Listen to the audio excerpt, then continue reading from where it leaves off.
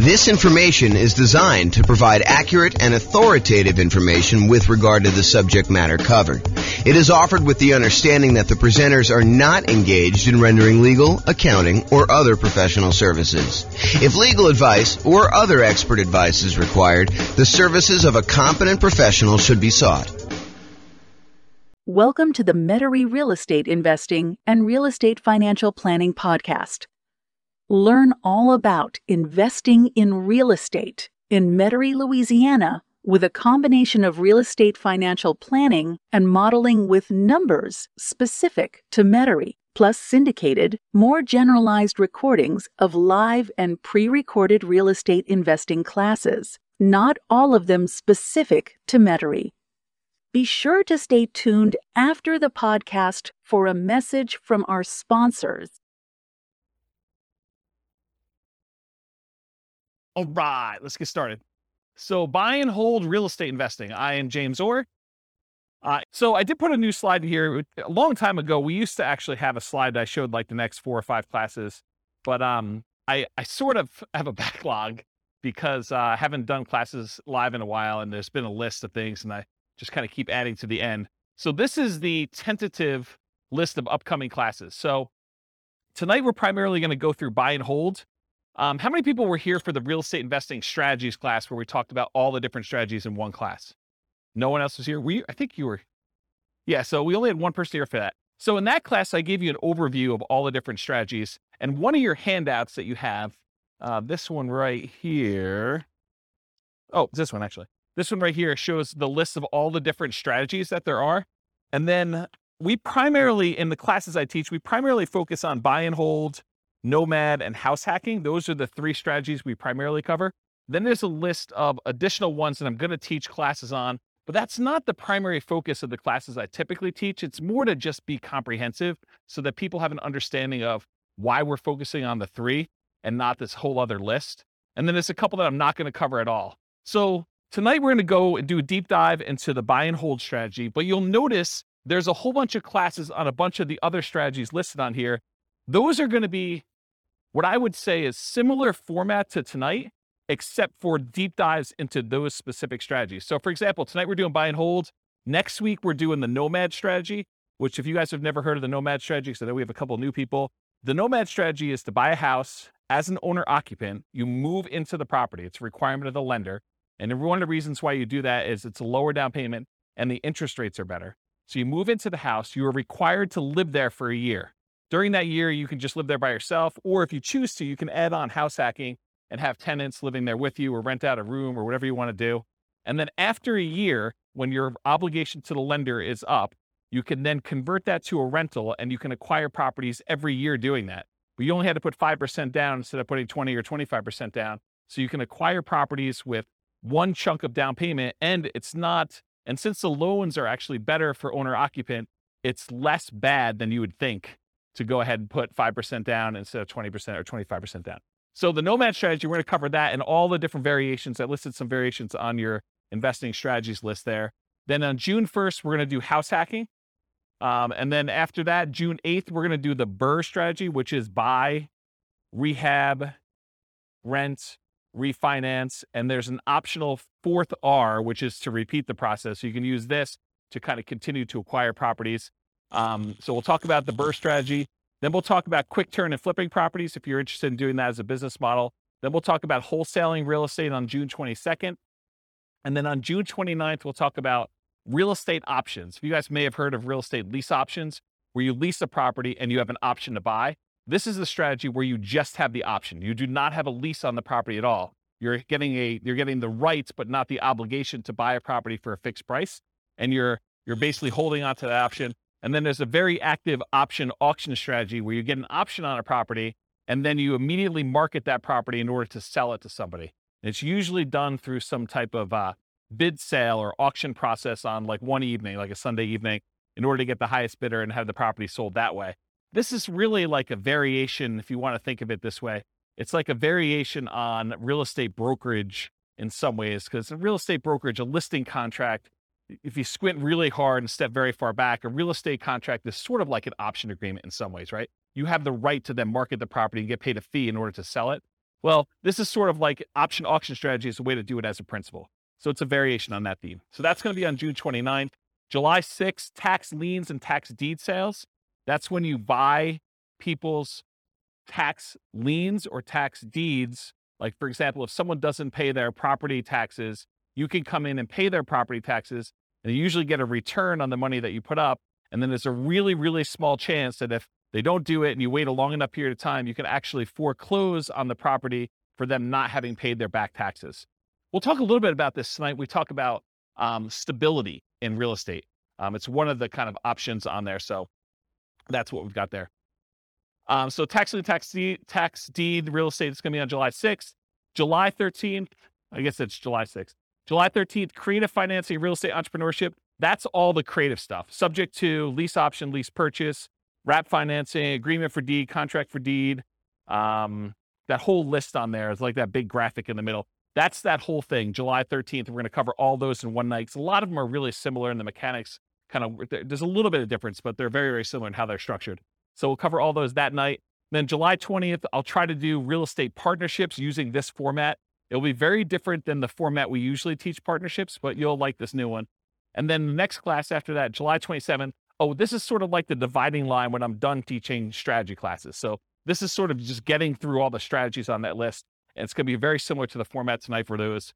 And then next one is marketing to find off-market deals. This sort of supplements all these other strategies. If you're planning on doing deals where you're not going to buy them in the MLS, certain strategies are found in the MLS. Certain strategies are found usually through for sale by owners, and you have to market in order to find those. So we'll cover a lot of marketing to find off-market deals. I'll do a 2-hour class on that. And then this is a new class I've never taught before. On August 3rd, so I've got a client right now who went under contract on a new construction property back when interest rates were really, really reasonable. Interest rates are no longer as low as they were. And so they've kind of risen quite a bit. And so he's shocked by how much the monthly payment went up because he was counting on a certain number. And now that the interest rates have almost doubled, it's a much, much higher number. And so it made me think of, this is not the only case where we can have shocks when we're a real estate investor and we're considering buying properties. So I've got a list working through that is like all the different shocks you can experience when you're buying rental properties and then what to do about them. So number one is just being aware in advance that this could happen and what you can do to prevent them up front. But then there's some other things you may be able to do while the shock is happening. So that class is all about real estate investing shocks, things that can come up while you're acquiring properties that you may not have thought of. And then August 10th is 2 new concepts that you may not have heard before, but there have been ones I've been including in the Real Estate Financial Planner software for a while, and ones that someone mentioned a couple weeks ago. Was that you, Steve, that was mentioning those? Yeah. So there's these 2 concepts. One is cash flow resiliency, and the other one is equity resiliency. So cash flow resiliency, the basic idea is how much can your rent on a property drop before you have negative cash flow? So how resilient is the cash flow you have on your rental properties, on your whole portfolio? You can do it on a single property, but it's much more meaningful on the whole portfolio. And then equity resiliency is how resilient are you in your portfolio with equity when you have prices drop? And so there's different ways you can kind of like finance your portfolio or structure your portfolio where your whole portfolio is more resilient, and there's ways you can structure it where it's less resilient. So we'll go over a lot of different examples and talk about that on August 10th. And then on August 17th, overcoming hurdles for real estate investors. So there are several things that will limit your ability to acquire properties. You know, the most common ones I think a lot of people think of is down payments. I don't have enough down payment in order to acquire properties, or I can't qualify for loans for some reason. So I'm going to go over all the different hurdles that real estate investors have. We'll cover all those in that particular class. And then on August 24th, real estate investing Rubicons. So if you're familiar with history, I think it was Julius Caesar who was crossing the Rubicon, a river somewhere in, I don't know, another country. And so the idea, though, is it's sort of like a marker where you've made progress and you, in theory at least, don't ever go back on that. And so there are a couple different things when you think about real estate investing that you need to get to a point where you've grown to a certain situation. So I've called them sort of like Rubicons, where you've gotten to the point where you now have good enough credit so you can qualify for loans. You've gotten to the point where you have enough down payments, or you've gotten to the point where you're good at property management. So I'm going to give you a list of the different Rubicons that there are. I'm trying to hire a graphic artist to do like a a big 11 by 17 sort of treasure chest looking map that has all the different Rubicons that you would list out. And then you can go ahead and mark off when you've crossed those to kind of visualize where you are in the process of achieving your goal for real estate investing. So that is the list of upcoming classes. Is that interesting to anybody? Okay, those look good. All right, good.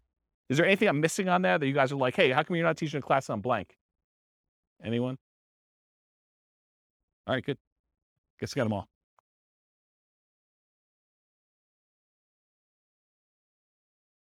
Oh yeah, I've been teaching classes for like 18, 19 years. So yeah. You missed some classes. We did a market stats class last week. So you missed a whole class on market stats. I didn't record it. You missed a class on all the different real estate investing strategies. It was like a big overview class. Then before that, I did a class on, I think I did the deal analysis spreadsheet class where I walked you through what all the fields were and how those fields worked out. Did I do any other live ones? That was it, right? I think those are the live ones that I've done since I came back.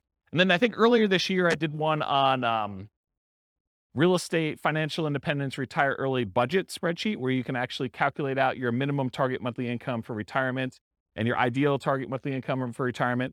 So I have classes on that. And then I released a brand new spreadsheet for deal analysis, which you'll see part of it on there too. So, but yeah, there's a whole bunch of classes. I think we have close to 200 class recordings posted on the website. So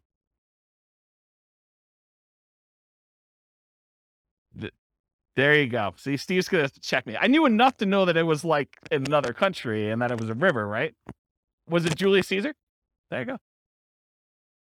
See, I know just a little tiny bit about history to keep me dangerous. All right. All right, so buy and hold real estate investing. As I said, I'm James Orr. So real estate investing strategies. So you have the sheet with you, the handout. It says on the top, real estate investing strategies. That's basically this list. So the primary strategies that we kind of focus on are buy and hold, including short-term rentals, vacation rentals, the nomad strategy with all the different variations, nomad by proxy, nomad with house hacking, nomad to short-term rental, vacation rental, lease option nomad, and then the ultimate real estate agent retirement plan, which is, it's supposed to say agent in there. I need to update that slide. And then house hacking. So these are the ones we primarily teach classes on. This is where the overwhelming majority of the classes will ultimately be. There's going to be some kind of like one-offs, but that's where we are. Then there's a whole set of special section here, the secondary strategies, all the creative financing stuff, quick turning and flipping properties, BRRRR and BRRRR, wholetailing, options and auction strategy, tax liens, tax deeds, partnerships and syndications, and then we'll cover deal maker, syndicator, money partner, and loan partner. When I did the other class list, did I have wholesaling on there? I did, right? Okay, awesome. I just must have skipped it or something. But yeah, we're covering that. And then the strategies I'm not really going to talk about are real estate investment trusts, because you basically buy those as like through a real estate broker, not a real estate broker, a stockbroker. And it's more of a security than it is really a real estate investing strategy. I sort of put it on there to be a completionist and kind of be all inclusive, but really that's not something I'm going to cover. And then I'm not going to go into separate detail about probate, short sales, foreclosures, and pre-foreclosures, because you'll get those when we cover the other strategies, and they're not really their own strategy per se. So we'll cover those, but we're not going to have separate classes on them. Any questions on this? Is it hot in here already? It is? Let's open the door if you don't mind. Just grab it and do the thing, the foot thing, please. Thank you. All right, cool. So exceptions. So one of the things I'm going to go over tonight is this worksheet right here. And this worksheet is what I call the real estate investing strategy profile. If you think about it, when you're kind of determining, hey, I want to do this particular strategy or this particular strategy, we want to think about all the different characteristics of that particular strategy. And so what I tried to do is I thought about all the different dimensions you could measure or think about or consider a different strategy with. And I listed them all out with the most common kind of characteristics that you can have. And so you're going to go through this tonight with your pen, and we're going to do this for the buy and hold real estate investing. And then you're going to be able to do that. Now, when we go through this, I'm going to tell you how I think about buy and hold real estate investing, but you're going to say to me, James, what about this? What about when you do buy and hold, but you do it this way? Yes, there are probably more obscure examples where you can kind of structure these and they're kind of like slight different variations and stuff like that. But I'm trying to focus in on the majority of the use cases. And you could have exceptions to this thing. You could come up to me later and say, James, what about if you do it this way? Yeah, you could definitely put it on there. But I'm going to try to be most mainstream and kind of the most correct that I think of. And if you want to debate this with me, this is absolutely brand new. I'm creating a database of all the different strategies with all these different characteristics, so that if you want to go search for, show me the ones you could do with no down payment, or show me the ones you could do with no money, or show me the ones you could do that have the lowest risk or the lowest activity, they're the most passive or they're the most scalable.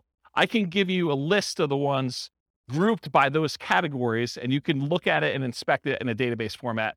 So that's 95% built, and it's what I use to make this thing, the profile for you.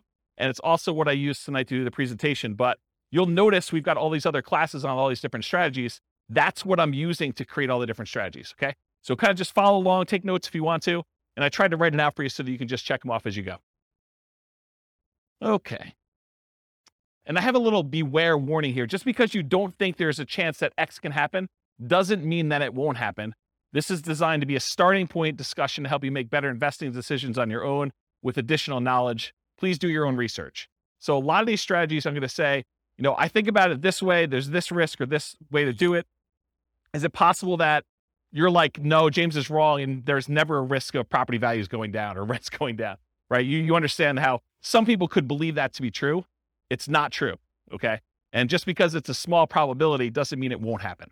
All right, so buy and hold variations. So when I talk about buy and hold, what I'm really focusing on is traditional buy and hold, where you put a down payment on a property, usually 15% with PMI, 20% is the most common one, or 25% down. You can put more down. You can go all the way up to paying full cash for the property. I'm usually focusing on single family homes, duplexes, triplexes, fourplexes, and then it also includes all the apartment stuff, all the commercial buildings, 5 units and up. So that's all just traditional buy and hold in my mind. In addition to that, I group in short-term rentals, vacation rentals, because you're buying the property and you're holding it. It's just you happen to be, instead of renting it to a long-term tenant, you happen to be renting it by the night or by the week or by the weekend. And so I include that as a short-term rental or vacation rental in this model. Now, is it a stretch to think about buy and hold as, I'm going to buy a building and I'm going to do assisted living, or I'm going to buy a building and I'm going to offer a specific service? It sort of gets on the edge of, okay, you're doing a business, you're doing an assisted living business, but you also just happen to be buying real estate. So you could say, okay, I'm doing, storage units. Storage units, I guess, is buy and hold, but it's not really what I traditionally think of. So could you kind of classify it as buy and hold? Yes. Is it really a separate business of like having storage units and running a storage unit business, or having assisted living and doing that, or buying an office building for your practice, or, land in order to run your business off of? Yeah, I mean, you could do all those too, but I'm really thinking of it more in the traditional sense of single family homes through fourplex, and then multifamily properties, apartments, and greater. Does that make sense, everybody? Okay, cool. And this is intended to be, interactive. So feel free to interrupt. Please do use the microphone so your question gets on the mic, though. Just raise your hand. I'll bring you the mic, or someone else will bring you the mic. Any questions on this one? Cool. All right. So one of the ways I kind of classify different strategies is this a real estate investing strategy, or is this a real estate entrepreneurship strategy? And the way I kind of classify those is, with a real estate investing strategy, you're primarily taking money, deploying it, putting it into an investment, investing in something with the expectation of getting a return on your money. That's real estate investing to me. There's another way to look at this where you're out there doing work, you're doing labor. Maybe you have some money in the deal, but you're primarily working a job in order to create money, to create value in some way. That's more like house flipping, where, yeah, you have a little bit of money invested in the deal, but you're really not looking to get a return on that money. You're really looking, I'm going to go put labor in and do that. So is buy and hold real estate investing more real estate investing, where you're putting in money and you're expecting to get a return? Or is it more like entrepreneurship, where you're actually going out there and doing work and trying to make money from the work? What do you think? The first option, real estate investing, right? So with real estate entrepreneurship and real estate investing, are you primarily investing money with the hope of getting a return on that money, or time, and in many cases, some money to get a return on your time? For buy and hold, most folks are typically investing money with the hope of getting a return on that money. Short-term rentals sort of takes one step more toward entrepreneurship, because in most cases, with short-term rentals, you're doing more labor than you are with putting a tenant in a property and leaving them for a year or more. Does that make sense, everybody? But it's still primarily real estate investing. You're deploying money and you're expecting to get a return on that money. Okay. So that's on your list. So you can start on your list. Just kind of check it off. All right, so money required. So typically when we do buy and hold real estate investing, we're going to go in and we're going to get traditional financing from a bank. You're going to go select a property. You're going to want to acquire that property. And so you're going to go to a lender and you're going to get, in most cases, traditional financing, conventional financing. There are 15% down, 20% down, 25% down, and more type loans for these properties. You can buy them with cash, or you can put a down payment and actually get financing on them. So on this other sheet here, where we do loan type mortgage insurance comparisons, there's a whole bunch of different loans. And I tried to highlight the ones we were primarily talking about today, where the interest rates are. So you can see a little grayed out area on there. And that basically shows you the different financing options and what the rates were as of yesterday. Now, this is not like a rate quote for you. So please don't tell me you're going to go to your lender and say, James told me I could get 6.5% on this loan, so I want 6.5%. It is not a guaranteed rate. I'm not offering you financing. This is sort of like a snapshot in time. I called up the lender that I like to personally use, and I asked him what the rates were yesterday, and we walked through this worksheet. Just out of curiosity too, would you guys prefer that I make this a editable Excel worksheet version for you so that you could actually use it to kind of do your own comparisons? Would that be helpful to anybody? Or do you just like it when I give it to you in class? Anyone want me to create one that you could fill in? No one. Well, glad I didn't do that work then. That's awesome. Okay. So on that worksheet though, it shows you the different types of down payments you need and what the interest rates were on those particular loans, and in some cases what the points were in order to get those particular rates. So typically when we're doing buy and hold, 15 to 25% down, you also need reserves. It would, and I know I'm sensitive every time I do this, but you would be stupid to invest in real estate without reserves. Okay? And I know that sounds harsh, but it's supposed to be harsh because you would be stupid in order to invest in real estate without reserves. You need to have reserves in order to invest in real estate. Things happen that you're not going to expect. You need to have reserves. Okay? So even if you find a no down payment deal, is that nothing, no money required deal? No. In the overwhelming majority of cases, it's not. There are very few strategies that are no down payment and no other money required. Even if you find a nothing down deal, even if you got a VA loan or USDA loan, or you manage to find a property that you could buy subject to where the seller's like, hey, just take over the debt of my property. That is still not a strategy that you can do with $0. Does everyone understand that, right? You need to have reserves in all those cases. It's a really good question. I need to do a 2-hour class. Question was, how much in reserves? The really, really short answer is probably 6 months in something like a savings account. Okay? All right. So typically you need 15 to 25% down and reserves. You might also see, although much less frequently, in my opinion, bringing in a money partner where maybe your dad says to you, hey, I will make you a loan for the 20% down and you can go ahead and buy this property. So bring in a money partner, or the other extreme is just buy it all cash. I think for a lot of folks, they would prefer to leverage their money and get a loan for it. Although I definitely know investors that are buying properties all cash. Okay, so this applies to both buy and hold, like traditional buy and hold, and short-term vacation rentals. In addition, there is a kind of subset to this that when you're doing a vacation home short-term rental, there is an owner-occupant second home or vacation home loan that you can get with 10% down. So that would be the exception. You could actually go buy a property where it's a vacation home to you and you're going to rent it out, 11 and a half months of the year other than what you're going to stay in there, and you can get that with 10% down. Okay? Any questions on money required? This is on your worksheet. Feel free to take notes. I see you that are not taking notes. What are you thinking? Do you have perfect memories? You can remember all this stuff? All right, cool. So credit required. So it's most common is to qualify for traditional investor financing, non-owner occupant financing. The typical credit score needed in order to do these types of loans is 700. There are some exceptions if you have very low debt to income. So there's a possibility that you may be able to do a little bit better than 700, but most of the time it's going to be 700. A less common situation, if you're buying a property without a loan at all cash, doesn't matter what your credit score is. You can buy the property all cash. Or if you're partnering with someone who's getting the loan, you may not need to qualify for the loan at all yourself, but someone will need to qualify. Okay? Important note, credit scores can change over time.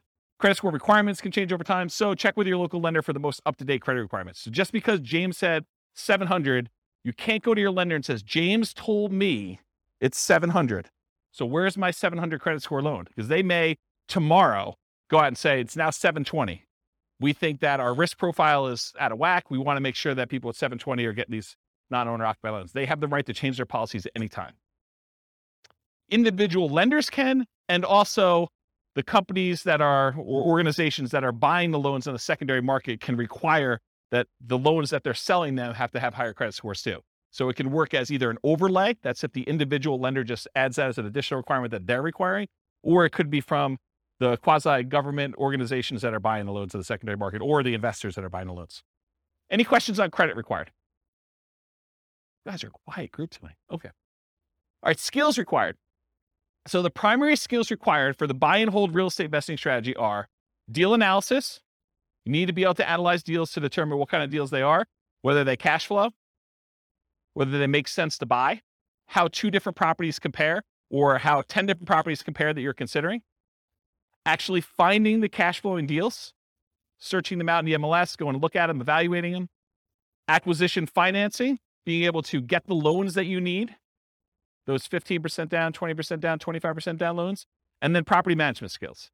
And by property management skills, I mean one of 2 different things. Either you need to be really good at managing properties yourself, or you need to be able to hire a property manager and manage your property manager when they do it.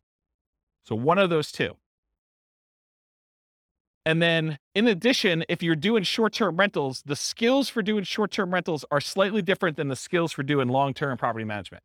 I don't do short-term rentals, but I know it's different. Any questions on skills required? Cool. Stability. Stability is an interesting one that I think most people have not heard of. I actually learned about this. There's a guy whose name escapes me right now, but he does the Farnham Street blogs. Anyone know the Farnham Street blogs guy's name? I don't remember. But he basically came out with a blog post. This is probably a couple months ago now.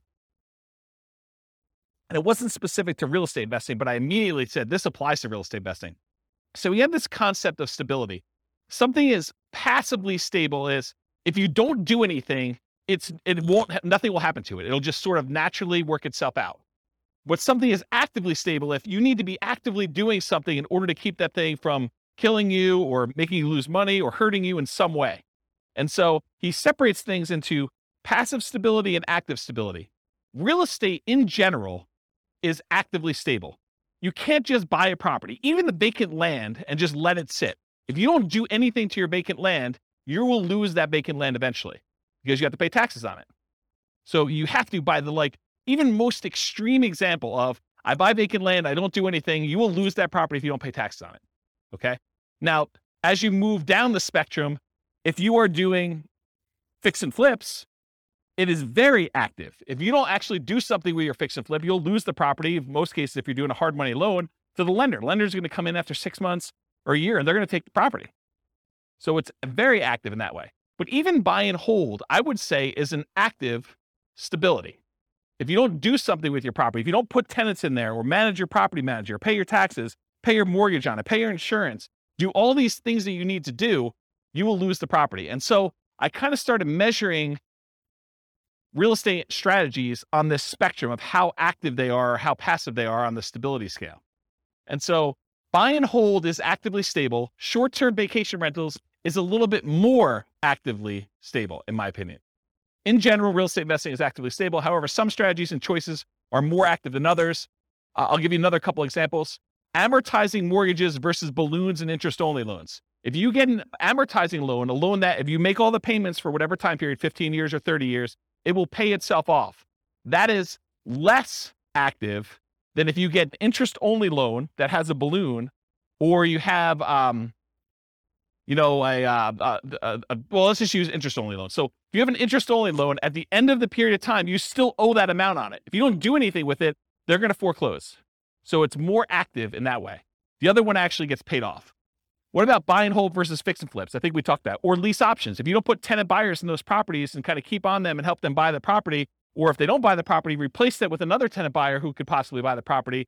You're gonna lose the property, or you're gonna lose money. Funding retirement via cash flow versus appreciation, debt pay down.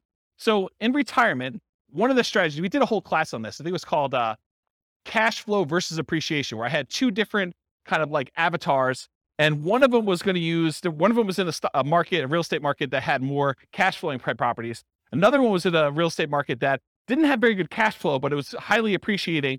And so they were going to, kind of see if they could fund retirement by through the cash flow on the properties, or fund retirement by using the equity they had in their property from appreciation.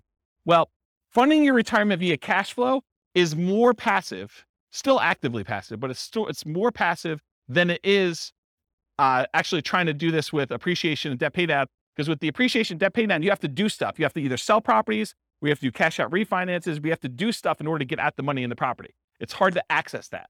Okay, those are examples. Any questions on this concept? Does that make sense? All right, cool. Scalability.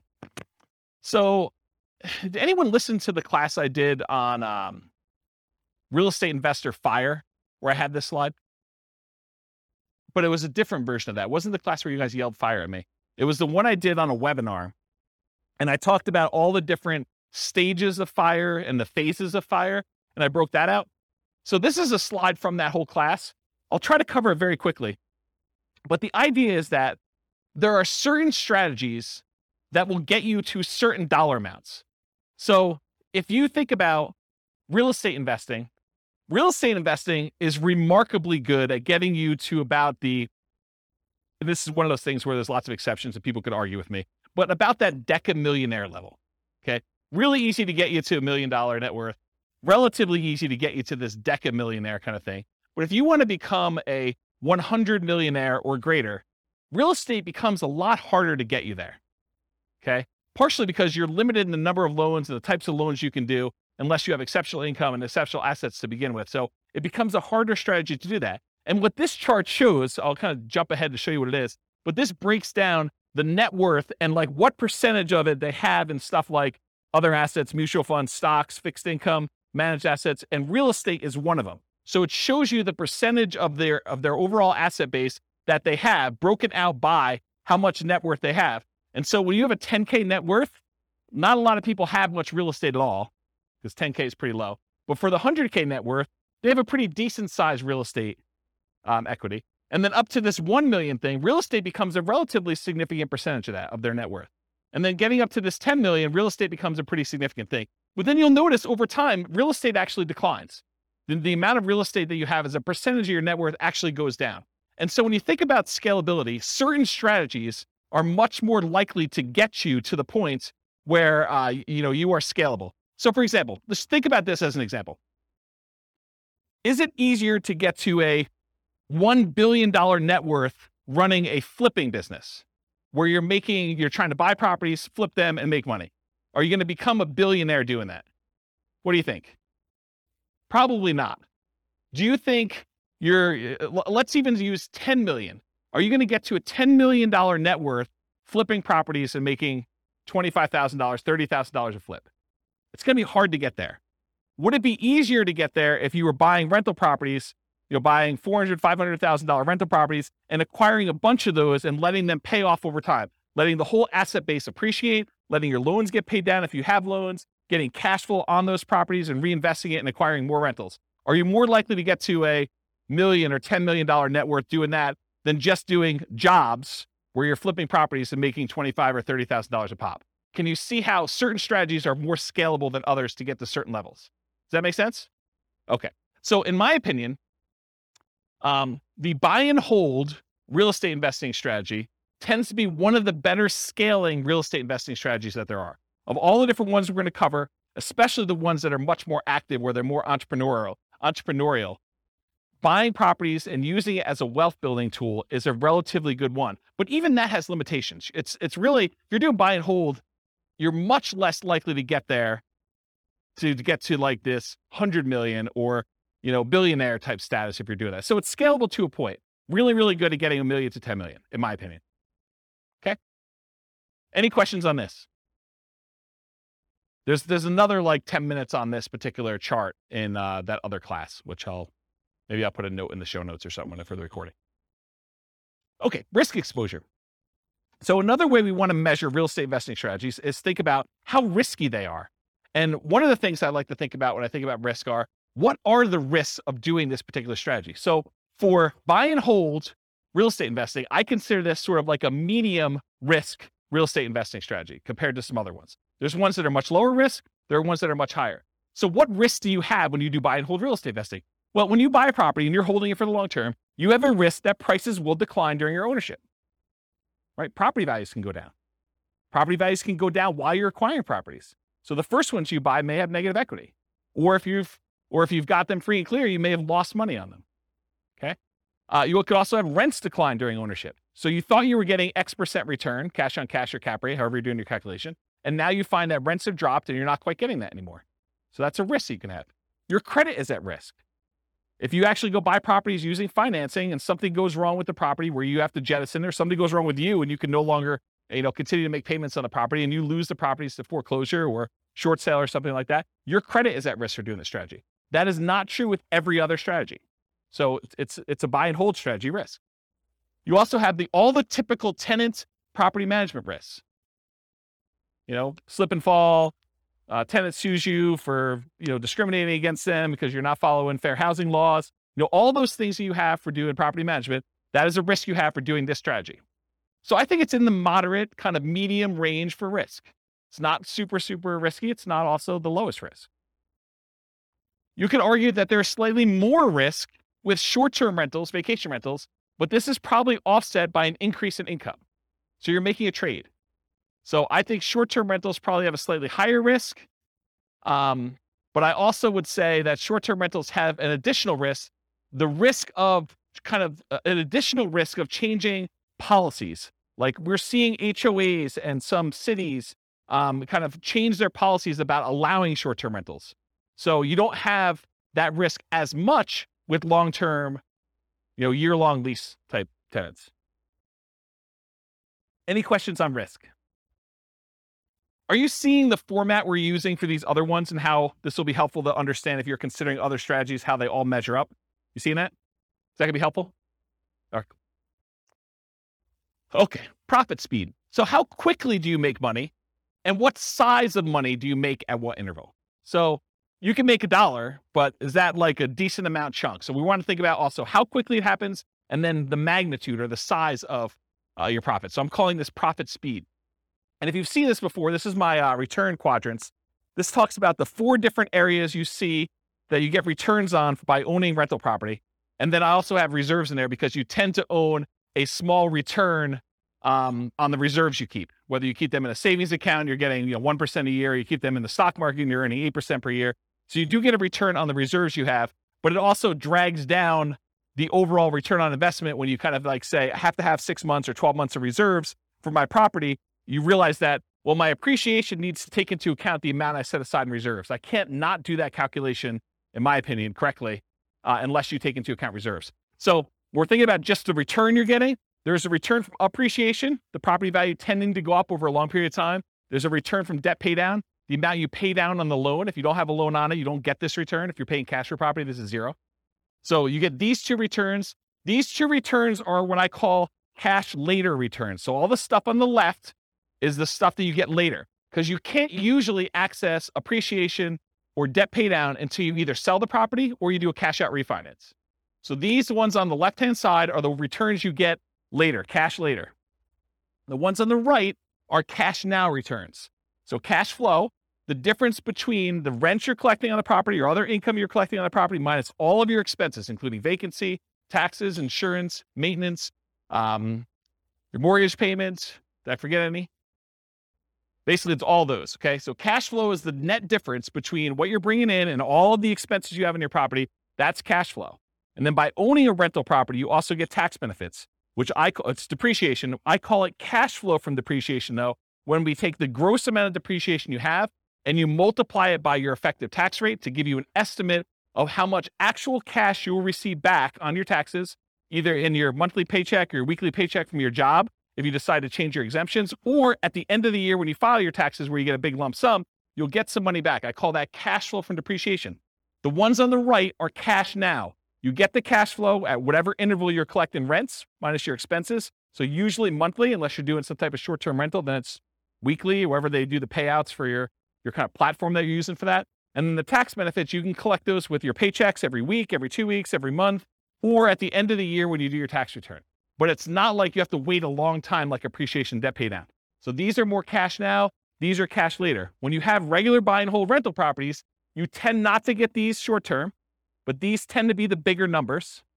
Your appreciation on a property tends to be larger than your cash flow, just in general. It's not always that way. And then your debt pay down tends to increase over time. As you pay down a 30-year mortgage, it just gets larger over time, but it tends to be a bigger number too. Then your cash flow, although as interest rates rise, this gets smaller. I want to point that out. So cash flow and tax benefits, these tend to be relatively smaller numbers, unless you're doing a free and clear, and then your cash flow number should be much larger. But you're doing these tend to be smaller numbers, but they tend to be more quicker. So as far as like profit speed, with buy and hold real estate investing, you typically can start seeing cash flow within 30 days. You buy the property, you acquire it, you put the tenant in there. It's relatively quick. Rents and security deposits are typically paid in advance. So a lot of times someone pays rents at the first of the month for the month that's coming up. They're not paying it in arrears. They're paying it in advance. So you're going to get that up front. And usually you require a security deposit before they move in. So you'll see some money up front. Short-term rentals and using property manager can slightly delay the time to producing cash flow. If you've got a property manager in there, it takes them a while for them to receive the money, do all the accounting, and then pay you out on the 15th or the 30th or whenever they decide to pay you out. So there's an additional delay when you do that. Then whatever platform you use for your short-term rental, I'm sure there's some type of delay in there too. It's not like they're doing the deposit and giving you the money same day. Okay. I don't do short-term rentals, but that's my understanding. Anyone do short-term rentals here? Okay. Usually a percentage return of amount invested, cash on cash, return on investment, or cap rate. So when you're thinking about like the order of magnitude, a lot of people throw around numbers like, I'm getting a 5% cash on cash or 10% cash on cash, or in some extreme cases, maybe they're doing a 100% cash on cash return on investment. That's the number that you are getting on the investment size, the amount of cash you put in the deal. Or cap rate is the return you're getting if you did not have a mortgage on the property, but after all of your other expenses. That's what cap rate is. Okay. I talked about cash flow from depreciation. You also typically see the wealth building through the stuff on the left. The appreciation and debt pay down portions tend to be your kind of wealth building part of the profit speed for buy and hold. Any questions on this one? Awesome. Finding deals. So how do you find buy and hold deals?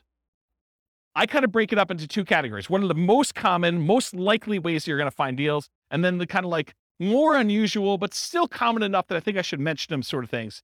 And that's these. How do you find deals? I used an example when I taught the real estate investing strategies class where I talked about all the strategies, this idea of looking for an alligator. It is possible for you to find an alligator if someone recently flushed one down the toilet and you happen to be in the sewer in New York City. You could possibly catch an alligator down there, right? You could find one. This is like the unusual, exceptional case. But if you're looking for an alligator, and the alligator is representative of the type of deal you're looking for, if you really want to find an alligator, you're probably more likely to find one if you go to Florida. And probably more specifically, if you're looking for alligators, you might want to look in the Everglades. Okay, so if you think about deals and where you're going to find them, think about this alligator story. So where are you most likely? What's the Everglades version of buy and hold? Multiple listing service. That's the overwhelming majority of properties. It has the largest number of properties available. You're typically going to find them in there. And this could be, if you're doing commercial properties, it could be something like LoopNet or something like that. Or it could be just your local MLS if you're buying single family homes, duplexes, triplexes, fourplexes, and that's what's normal in your marketplace. Okay, so MLS is one. And the next one is this group of for sale by owners. And I break for sale by owners down into two different groups. For sale by owner is a seller who's selling the property without the help of a real estate agent. They're selling it for sale by owner. And there are two different kind of main categories. Category number one is somebody who is actively selling their property for sale by owner. They are trying to sell. They put up an ad. They've, put it on Zillow or what other marketplaces they have. They put a sign in the yard. They're actively trying to sell their property. That is an actively marketed for sale by owner.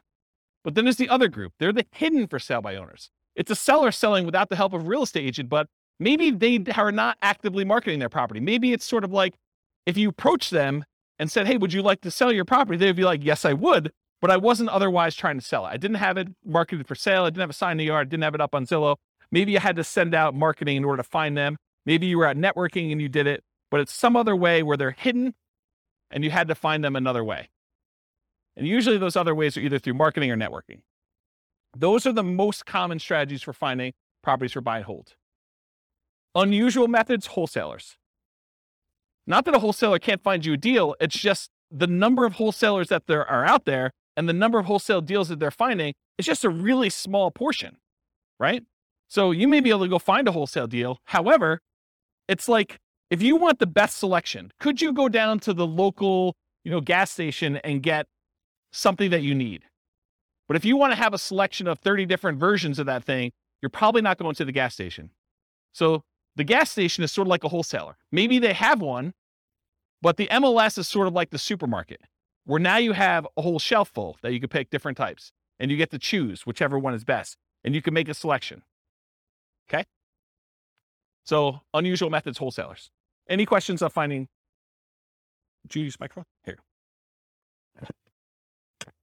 Are you talking about Redfin, Zillow?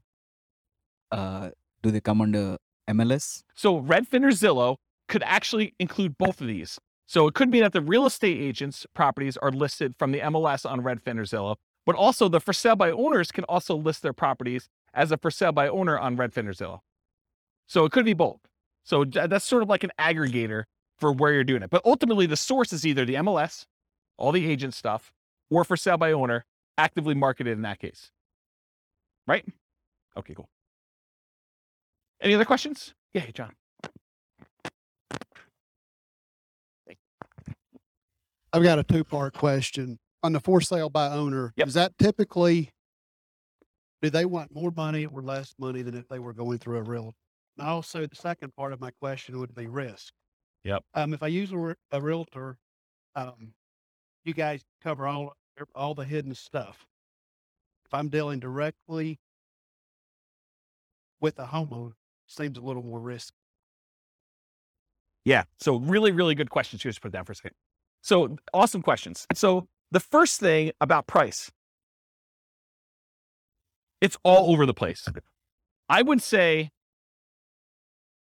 that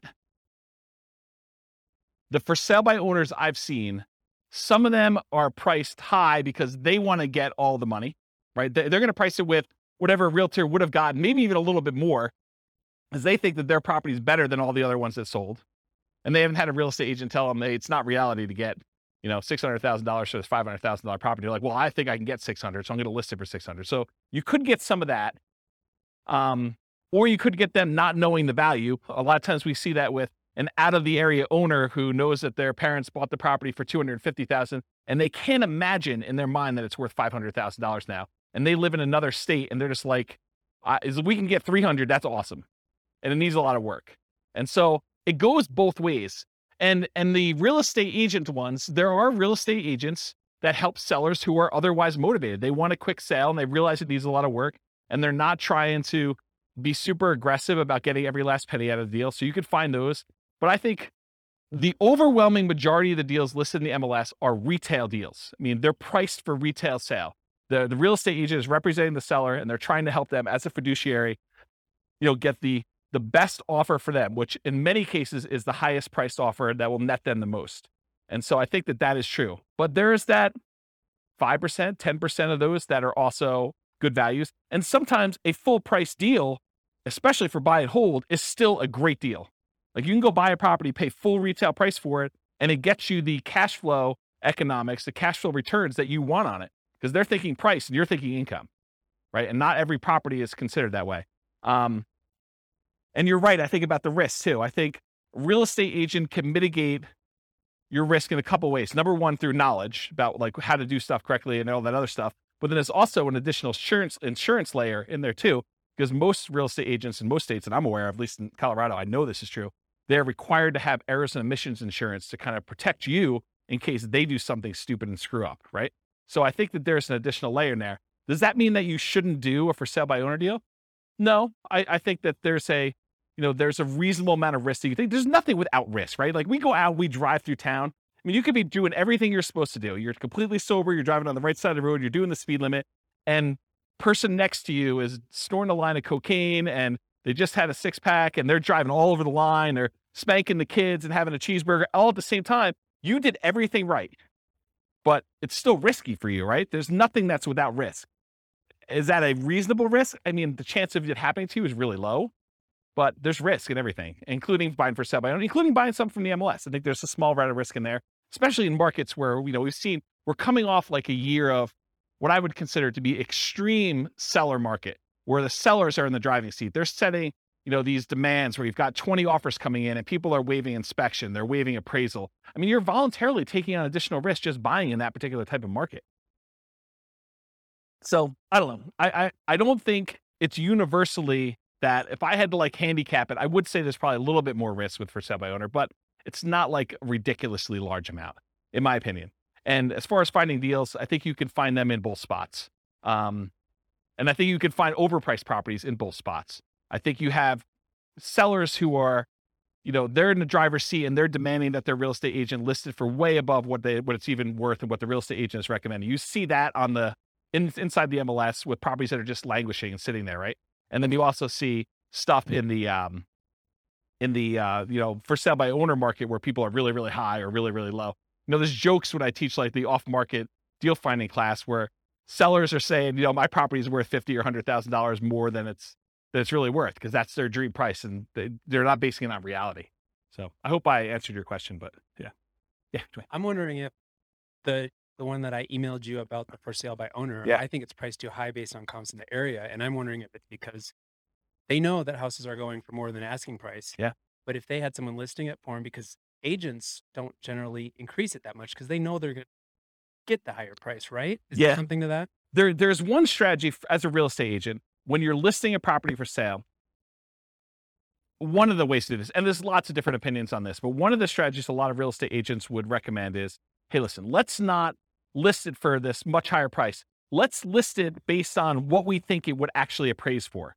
Because if you go ahead and list it for $20,000 or $50,000 or whatever it is above what it would appraise for, and then they go and they try to buy it and they still have their appraisal contingency in there and it doesn't appraise, it's a renegotiation. So a lot of the buyers then are come back and say, look, you had it listed for $600, only appraised for $580. I think we need to negotiate this. What you're trying to get a buyer to do is you're trying to get enough buyers, at least this is one of the strategies, but as a real estate agent, you're trying to get enough of the buyers to come in at $580, which would be supported by the actual other comps for appraisals, get it to appraise for $580, but get enough buyers saying this is a deal. It's listed for like what it would appraise for, which might seem a little bit low in the crazy market. Get multiple people offering and maybe get them to say, listen, as long as it appraises for $580, I will then make up the difference to $600. And you want to get that offer because I think that's a stronger offer for the seller because they can get them to then make up that difference. So you're not renegotiating. So there's some strategy to that. Who knows where the market will be in 6 months, and that may not come up again, but that's historically how we've looked at that. Does that help you? Okay. Where's my clicker? Anyone know where my clicker went? Oh, here it is. Yeah, I was getting some water when John was asking this question. All right, cool. No questions on finding deals. We're good? Cool. So how do you analyze a buy and hold deal? Well, it's this spreadsheet, the world's greatest real estate deal analysis spreadsheet. That is my modestly named spreadsheet that I made. But it basically, you enter in all the details about the deal, your ARV, your purchase price, seller concessions, down payment percentage, closing costs, rent ready costs, interest rate, loan term, if you have PMI, all the stuff about that, monthly rent and other income, vacancy rate, property taxes, property insurance, HOA dues, utilities, other expenses, maintenance, all the stuff that you'd normally do. And then it actually calculates all the stuff you need to know about this. And you can override any of the numbers as well. And it will tell you you're primarily looking for most buy and hold investors. You're primarily looking at your cash on cash return on investment if you're getting a loan or your cap rate if you're not getting a loan. Okay. So you can go download a copy of that spreadsheet. I'll put the link in the show notes for those that listen to the recording, and it's on the screen for you guys here in the room. Any questions? Everyone have the spreadsheet? Anyone not have the spreadsheet yet? Okay, you guys should have it. Okay, good. All right, market conditions. I assume there's no questions on this, right? There's going to be whole classes on analyzing deals, which I've already done out through August or whatever it is, but I probably need to add those. Anyone want a deal analysis class, like actually walking through examples? Okay, at least one person. Oh, two. All right, cool. So no questions on that before we move on? Cool. So market conditions. So if you're doing buy and hold, and it seems obvious, it'll seem a little less obvious, I think, with some other strategies. But what are the market conditions you typically want to see if you're buying properties and holding on to them forever? Well, ideally markets with good cash flow. There are some markets where it's really, really, really hard to get them to have positive cash flow. I mean, they're like $1 million properties that might be renting for $2,000 a month. It's really hard to make the economics work on this. Okay. So you want a market ideally that has good economics with cash flow, and markets where you have strong appreciation and strong rent appreciation, where the property values are going up and rents are going up. You don't want to be buying in a market where there's a mass exodus and it's causing a glut of houses on the market and people are chasing the price to the bottom just to get theirs sold before all the other ones get sold. And so the prices are dropping. And maybe there's so many houses for rent that the rent prices are doing the similar thing where they're trying to get lower and lower rent just to get them occupied, because better to get $600 a month than zero. Okay.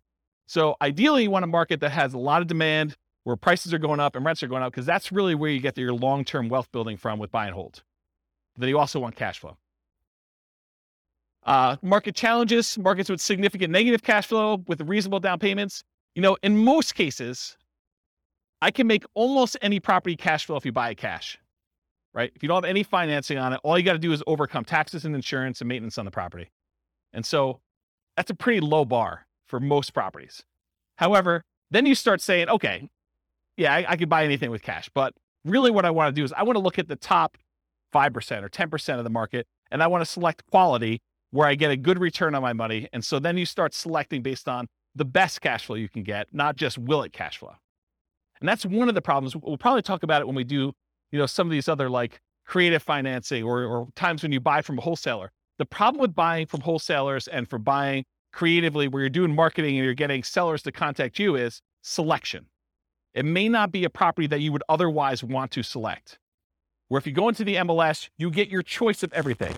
You may decide, hey, everything is not what I want, and I want to hold off and wait till something else better comes along. But at least you get a wide range of things to analyze and select and decide if that's something I'm going to buy or not.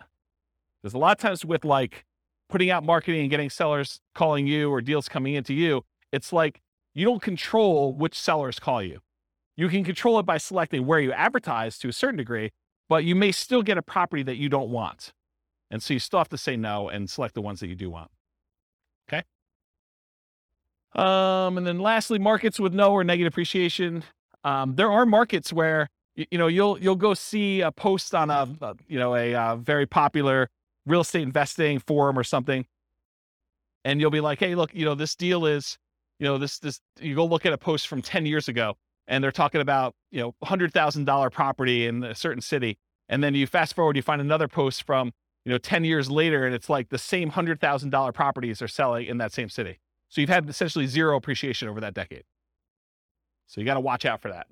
You want to be investing in markets that have appreciation for long-term wealth building. You can just cash flow them, but I think that you want the benefit. If you're going to go after a market, if you have any market to choose from, why not choose one that both has cash flow and you're going to get some wealth building through appreciation and debt pay down, and rent appreciation. Okay. So no questions on this? Everyone got it? Cool. Accessibility or availability. So in many markets, there are plentiful deals you could select from the MLS. So then it becomes a matter of saying, okay, there's 100 that would work. Now let me find the top 10 of those 100 or the top 5 of those 100 to really dig down and decide what I'm going to do. In other markets, it might be challenging to find any positive cash flowing properties except with significant down payments. I think we've been seeing, in our local market here, we've been seeing a move toward this. There was a time in our marketplace where you could find a good quality product, good quality property that with 20% down would have positive cash flow. It's much, much harder to do that now because prices have gone up a lot in the last 5 years. Interest rates in the last 6 months have gone crazy, like doubled, 3% to 6%. Rents have gone up, but not quite as much as property prices and interest rates. So it's getting harder and harder to find a property that would positive cash flow with just 20% down in our marketplace. Okay. And I think you'll find that in other markets too, especially with the same characteristics. I mean, we've seen massive price appreciation, not just in Northern Colorado, but overall in the nation. And interest rates are up all over the place. Yeah, Dwayne. How far behind do taxes usually follow that when they do assessments? Is that something that... That's a great question, because you're right. I mean, if property values have gone up and they're doing the reassessment every 2 years, which I think is very, very common, at least around here, that's the norm, right? Every 2 years, we see a reassessment. So they're going to use the new property value, and they've got their kind of like tax, whatever they call it, mills, or how they calculate taxes. They're going to use those times whatever their new assessed value is, and your property taxes are going to go up. So it's just sort of like 2-year stair step going up with that. Yeah.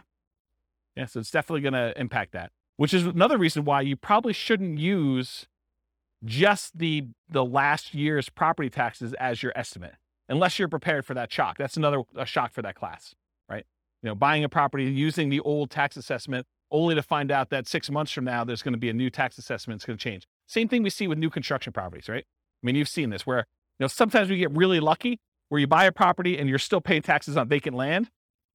And it takes 3 months, 6 months, a year, whatever it takes for the county to come around and say, okay, now we're reassessing your property. It's no longer vacant land. It's got this $500,000 property on there. And now property taxes aren't $47 for the year. They're $4,700 for the year. Okay. So that's a big difference. Interest rates may be a significant factors, whether properties will cash flow or not. And the other thing about accessibility, availability, is verify that you can use your property as a short-term or vacation rental before buying it. You don't want to assume that you can. You want to check with the city. You want to check with the county. You want to check with the HOA at a minimum. And there may be additional municipalities that are limiting you. Those are the 3 that come to mind. Any questions on that? Cool. Using retirement accounts. There's some real estate investing strategies that you can use your retirement accounts to invest with. Buy and hold real estate investing is one of them. You can use your retirement account, your self-directed retirement account, to buy real estate with for buy and hold. A lot of times it requires special financing. So most of the time it's going to be a portfolio loan, and the portfolio lender is going to require a much larger down payment, usually about 35%. There are some ways to structure where you're getting the loan and someone else is partnering with you. Go see the partnerships class where we talk about that. But you could structure an LLC with some portfolio lenders who obviously don't see this as a kind of like good way to do it. But you can come in and be the loan partner on a deal for an LLC and only put 20% down in order to get some of those products. But if you're buying it just with your self-directed IRA, self-directed 401k, in most of those cases, because it can't be a recourse loan, they're going to require 35% down. The interest rate is going to be a little bit higher. And they're usually ARMs. Sometimes they'll do a 15-year fixed rate mortgage, but that's also going to hurt your cash flow because it's the 15-year amortization schedule makes your cash flow, it makes your monthly payment higher, which means your cash flow is going to be worse. So just realize that might not be ideal. And then the other thing to think about too is if you're trying to do financial independence, retire early, below when you can technically start taking money out of your retirement accounts, realize that if you're doing investing inside these accounts, it's not like you can access that money. You can't like collect the cash flow from the property that you have owned by your self-directed IRA or self-directed 401k. You have to leave that money in there until you can legally withdraw it, unless you want to pay the taxes and the penalties to get it out. Okay. So realize that if you're looking to do this for retiring at 45 or whatever you're trying to do, that's potentially problematic. And you'll need to come up with a bridge solution of some sort to do that. And there is a class, I really need to add this to the schedule. I talked about this in that same Fire for Real Estate Investors class. I talked about this idea of, I used to call it coasting into retirement, but I don't want to confuse it with Coast Fire, which is something completely different. So I think I renamed it chillaxing into retirement. It's this concept of, you have enough money to bridge, you technically qualifying as financially independent, and you're sort of living off of your savings, not at a safe withdrawal rate, kind of living off your savings, but like depleting your savings to get to the point where you then qualify for FIRE, where your financial independence number may take you a year or 2 or 3 for either a property to pay off or cash flow to increase or something else to happen. And you're sort of like rapidly depleting another resource that you have to sort of bridge you to that point. And there's probably a full day class I need to do on that. So I don't think I could do it justice in 2 hours. So is anyone interested in that class? Should I do that? Just one person? Two? Okay. Maybe I'll do something like that. Okay. So I talked about all those. Any other questions on can you use your retirement account? Is this helpful? Like the kind of format of going through it sort of like this? Yeah. Okay, good. I'm glad. All right, quantitative analysis. So when I originally did the real estate investing strategies class, I gave you like a warning up front that I could have easily decided, I did qualitative then. I kind of like looked at the characteristics and how they work and what their strategies were. But I could have just as easily done all math and showed you, okay, look, if you do buy and hold, this is what the numbers look like for you doing it. If you do creative financing, this is what the numbers look like for you doing that. And one of the reasons I wanted to do this series, I wanted to do a deep dive with all the different ways to measure and look at it, but I also wanted to do a quantitative analysis. And so what I'm going to do here for the series is I picked an avatar, a prototypical person, and I kind of have a story around them. And then I'm going to show you, okay, if this particular person, in this case, it's a group of people, a husband and wife, if this particular group of people, this kind of like partnership, this, what do you call it, couple, this couple decides to go ahead and utilize the buy and hold strategy, this is what the numbers look like for them. And I'm not going to go into crazy detail where I, drill into, this is what cash flow looks like, this is what their net worth looks like, I only use the metric of, their ability to achieve the minimum target monthly income for retirement. So when do they actually become financially independent? And so I use that as a metric, as one measuring stick. And as we do today with a couple variations and creative financing and subject to, lease options and wholesaling, I will show you how doing that strategy actually gets them to FI or not and how long it takes them. So that you can see relative sizes of how quick. If you're going to do fix and flips or whatever it is, how quickly does that get you to the point where you're going to be financially independent? Does that make sense? Okay. So that being said, how well does buy and hold perform toward achieving financial independence? So what I'm going to look at is 3 different scenarios, putting 15% down, and 15% down, it requires that you have private mortgage insurance. Private mortgage insurance is insurance that you pay as the buyer to protect the lender in case you default. So they say, look, I'd rather you put 20% down. However, if you really twist my arm, I will let you put 15% down, but it's more risky for me. So what I'm going to require is if I let you put 15% down, you need to pay this third party that if you then default, then they will make me whole for the difference. Okay. So you're paying as the buyer, a third party insurance company, a private mortgage insurance company to protect the lender for them being silly enough to let you do a loan for 15% down. Does that make sense? The way I worded it that way? Okay. So when you do 15% down, you're going to have PMI. And if you look on your worksheet, sorry, man, you got volunteered. I should have just taken a sheet, huh? So on your worksheet here, you'll see this 15% down column. And I show you the interest rates highlighted, but then a few columns down from that, it also tells you your monthly PMI or monthly MI for mortgage insurance.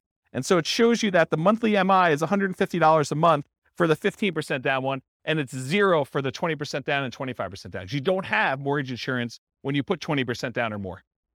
Okay? So 15% down with PMI, 20% down, 25% down. We're going to look at those scenarios of how quickly you can achieve financial independence using those. And I'm also going to do one with short-term rentals. Now, for short-term rentals, I assume that you can get significantly higher income by doing a short-term rental. Otherwise, why bother, right? It's more work. But if you can, you could get significantly more income, but there probably are some more expenses, right? There's like all those extra fees for the platform and marketing and maybe keeping the disposable goods like soaps and all that other stuff. So there are more expenses and the cleaning person and all that other stuff. So there are more expenses of running short-term rental, but there's also more income. But net, it's more, right? Like I think you wouldn't do it if the net was less. And so I've arbitrarily picked a number. And you may say to me, James, your number seems crazy low, too conservative, or your number seems crazy high, too aggressive. And I want to be able to change the numbers. You'll be able to change the numbers. I'll put a link in the show notes. I'll let you guys know what the link is, and you'll be able to go and see.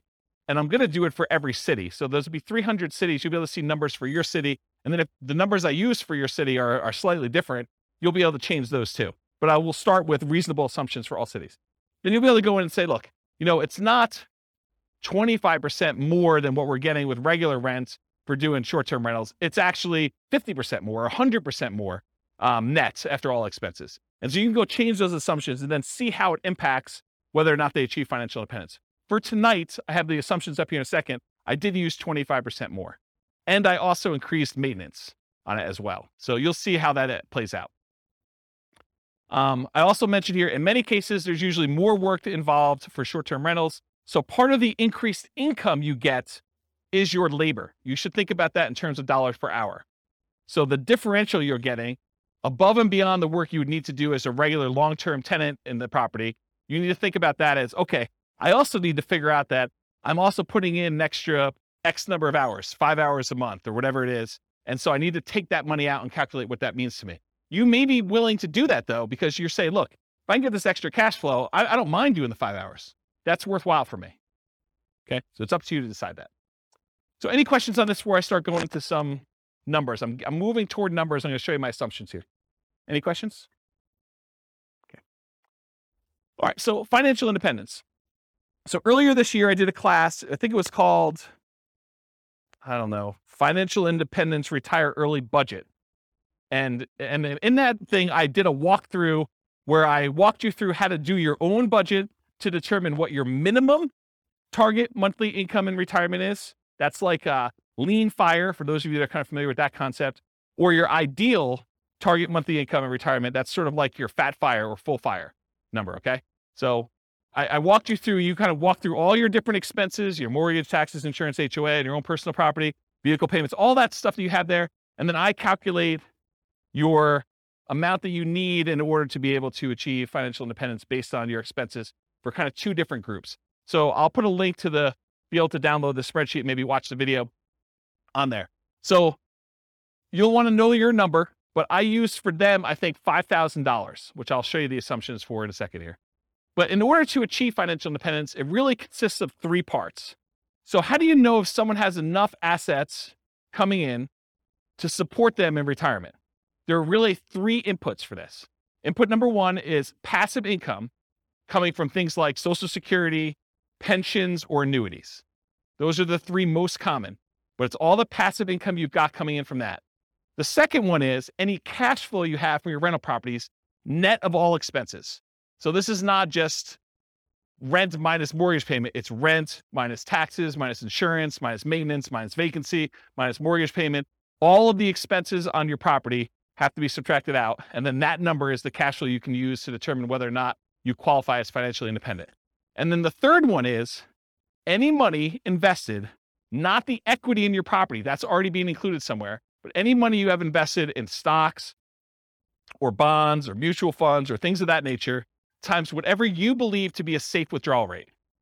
Safe withdrawal rate is the amount of money, in theory, that you can safely remove from your investments each year and, in theory, not run out of money. Okay? Usually it's around 4%. Some people more conservatively will use something like 3% or 3.25. The guy who came up with the rule before we saw this massive uptick in inflation had came out publicly and said it's actually over 5% now, which I always scratch my head and say, that seems really aggressive. But I mean, what do I know?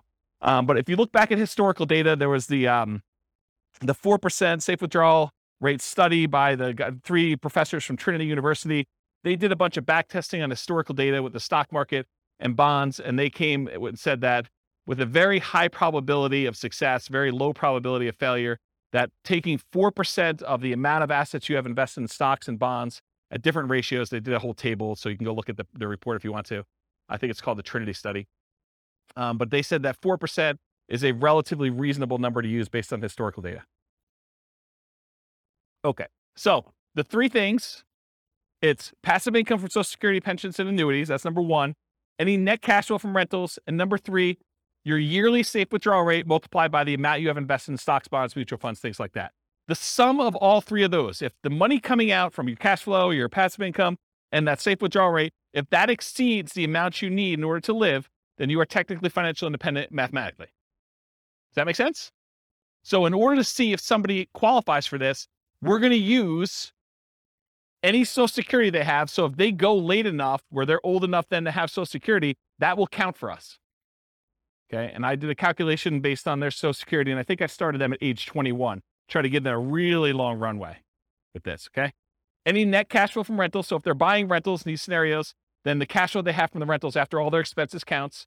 And then any money that they have in their bank account that's not being used for down payments or whatever, we're using a 4% safe withdrawal rate for that, and that counts as well.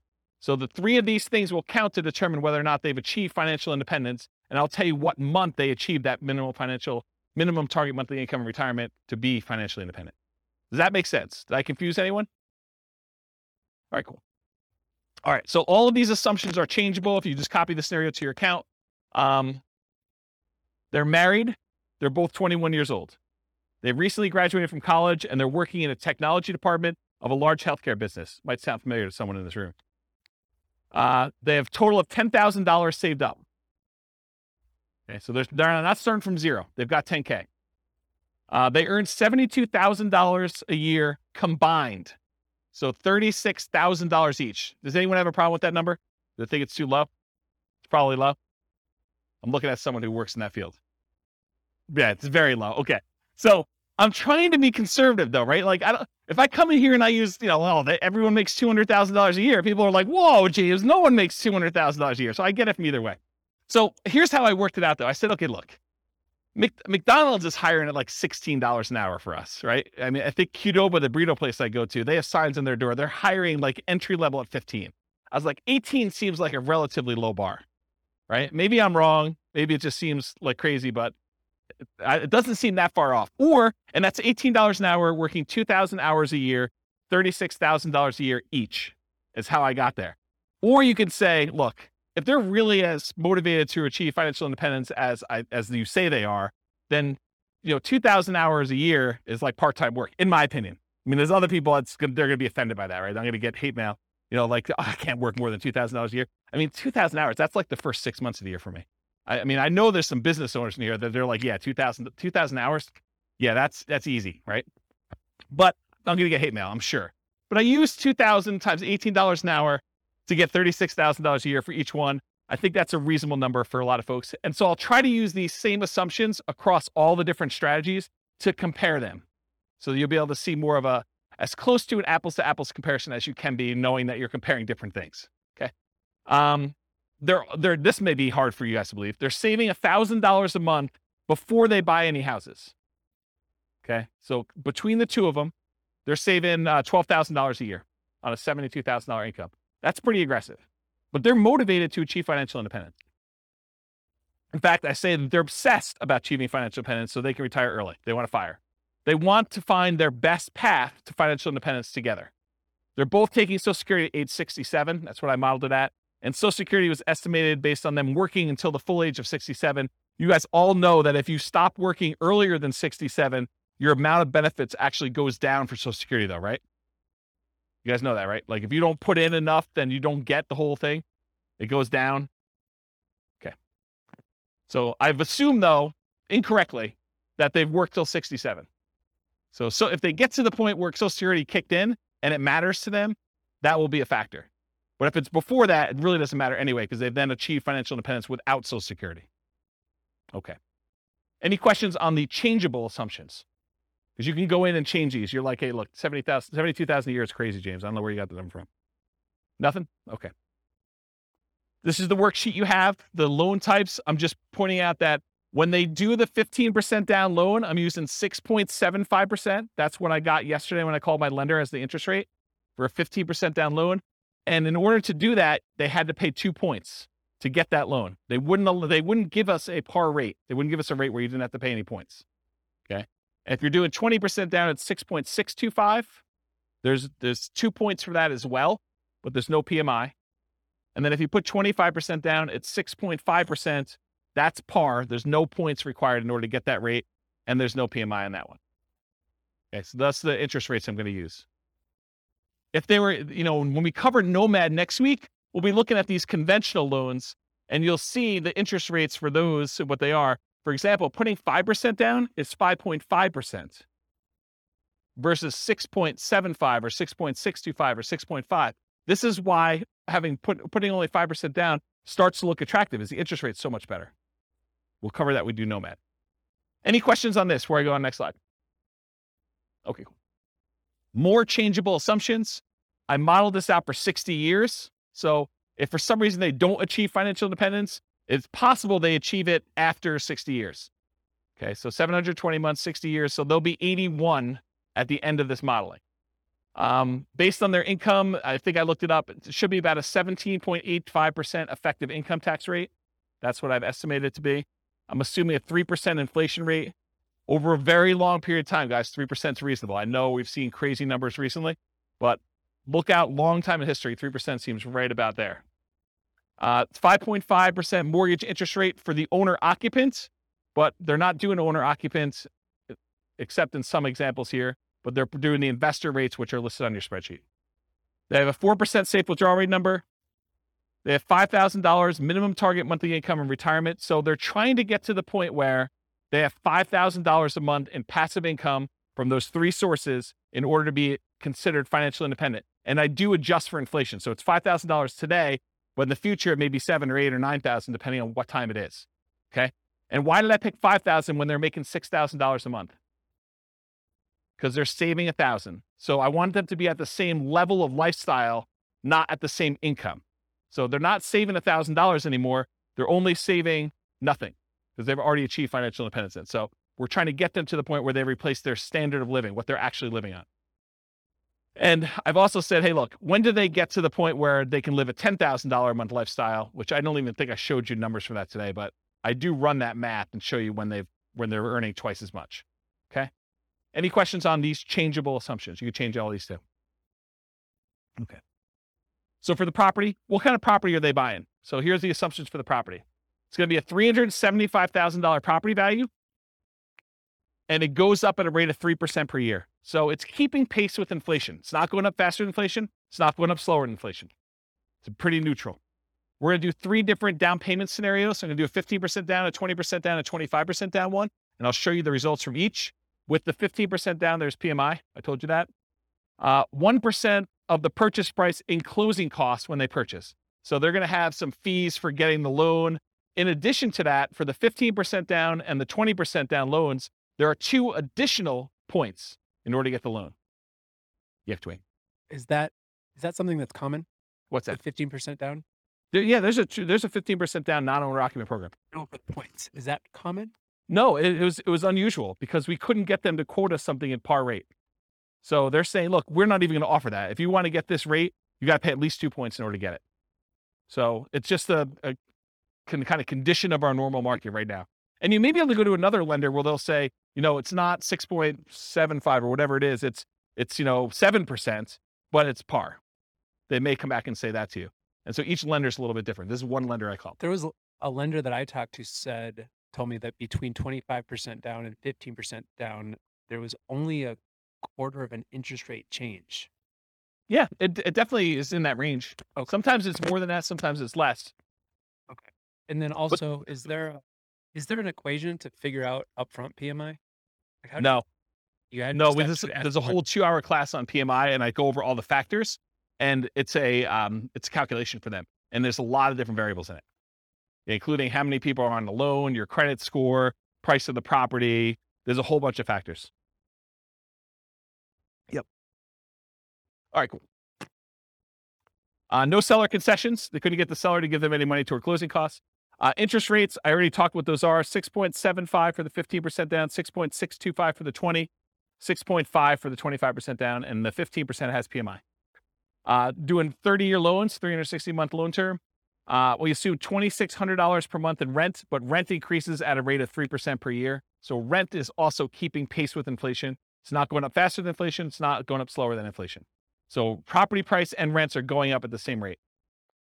3% of the monthly income is assumed for vacancy. So we're assuming that they're doing a really good job with property management and that they are starting, 60 to 90 days ahead of the property becoming vacant to make sure that they have minimal vacancy on their property.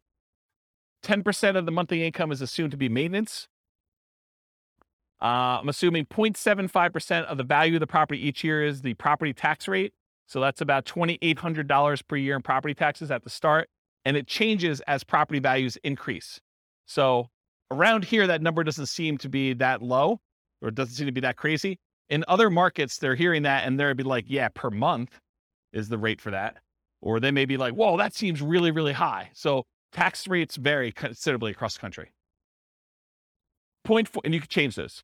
0.4% of the value of the property each year is the assumed property insurance rate. So based on a $375,000 property value, that's about $1,500 per year in insurance. And again, that changes as property values go up too, because insurance should cost you more as your property value is worth more to continue to insure that property. Because if it burns down, they got to replace it. So this is a residential property, and 15% of the purchase price is considered the value of the land. We use that when we're calculating the depreciation benefit. Any questions on the property assumptions? This is sort of I always feel like I'm like doing a magic trick and I'm showing you, look, there's nothing up my sleeve. Like I'm showing you all my assumptions so that you know exactly what is about to happen. Then when I show it to you, you can't be like, but what's the insurance rate for that? What's the taxes for that? How much income are they making? Because I'm answering all up front. That way you can't say to me later, but wait a minute. Okay. All right. So I wanted to show you a baseline of, hey, if they didn't do any real estate at all, if they just said, I'm going to invest $1,000, I'm going to save $1,000 a month, and I'm going to invest that in the stock market, I'm going to get 8% return in the stock market, how long does it take me to achieve financial independence if I only invest in stocks? And for this one, it's primarily that 4% safe withdrawal rate times the amount that they have invested in stocks, right? Because that's where the majority of their money is coming from. So in that case, it takes them 482 months, about 40 years. Someone who's saving $1,000 a month, that doesn't seem like it's that wrong, right? I mean, it takes you 40 years to save up for retirement. You're going to be like 61 years old at that time, and you'll have enough to be able to replace your income using a safe withdrawal rate by investing in stocks. Doesn't seem unreasonable. So that's how long it takes. What if they just buy one owner-occupant property where they move in and they live there and they do the rest in stocks? Does that impact things? Turns out it does. They can actually retire, be financially independent at 396 months if they buy one owner-occupant property and invest in stocks otherwise. So considerably faster. What is that, 86 months? What is that? How many years is that? 7 years? Okay. Now at this point, we've kind of taken it back. They have not opted to buy the owner-occupant property anymore. They're only going to buy rentals. They're going to continue to live in a rental themselves, and they're going to buy up to 10 20% down payment rentals. If they buy 10 20% down rentals, they live in a property that they're not buying a property to live in. They're just staying in the property that they're renting in and continue to pay whatever rent increases there are. It takes them 370 months buying 20% down rental properties in order to achieve financial independence this way. If they buy 10 25% down rental properties, so they're putting more down, they're waiting longer in order to have the down payments, and they're delaying buying the properties, but when they buy them, they have slightly better cash flow because they put more down, they have a little bit better interest rate, they have to pay a little bit less in points, and they put more down, so they're borrowing less, so their monthly payment is lower. So they have the benefits of additional cash flow. That means that they can actually achieve financial independence in 346 months if they do it that way. Just something else to point out too. When you do the 20% down loan, and there's 2 points in order to get that loan, isn't that sort of like a 22% down loan? That's closer to that 25% down than you might have thought, right? Because it's not 20% down now, it's 20% plus 2 points. So it's really a 22% down loan in order to get that loan. Where the 25, you have no points. So it's really 22 compared to 25. So it's closer than you'd think. Right? You got a microphone? I guess it'd be on the amount that you're taking out the loan, 25% on purchase price, but that's right. It's a cost for one of them, and the other one you're actually getting even more benefit by putting more down. right. So it might be